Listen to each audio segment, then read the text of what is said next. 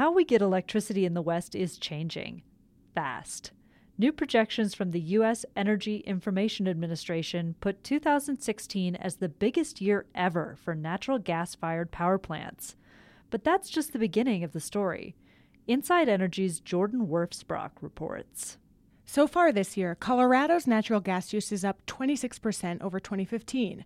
But in the West as a whole, from the Rockies to the Pacific, natural gas use is predicted to slow. When it comes to electricity generation, analyst Parker Littlehale from IHS puts it this way. You have kind of a rivalry between fuel sources.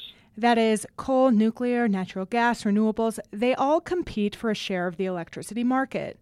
And cheap natural gas is caught in the middle of this rivalry. Where on one hand, it's losing market share to renewables, but on the other hand, it's gaining market share from coal-fired generation. And gaining share for another reason. More renewables on the grid actually creates more demand for natural gas-fired power.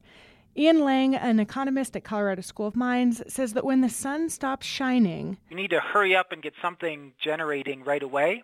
And that's what natural gas can do very well. More than 80% of planned new electricity generation in Colorado and Wyoming is wind or solar, which is both good and bad news for natural gas.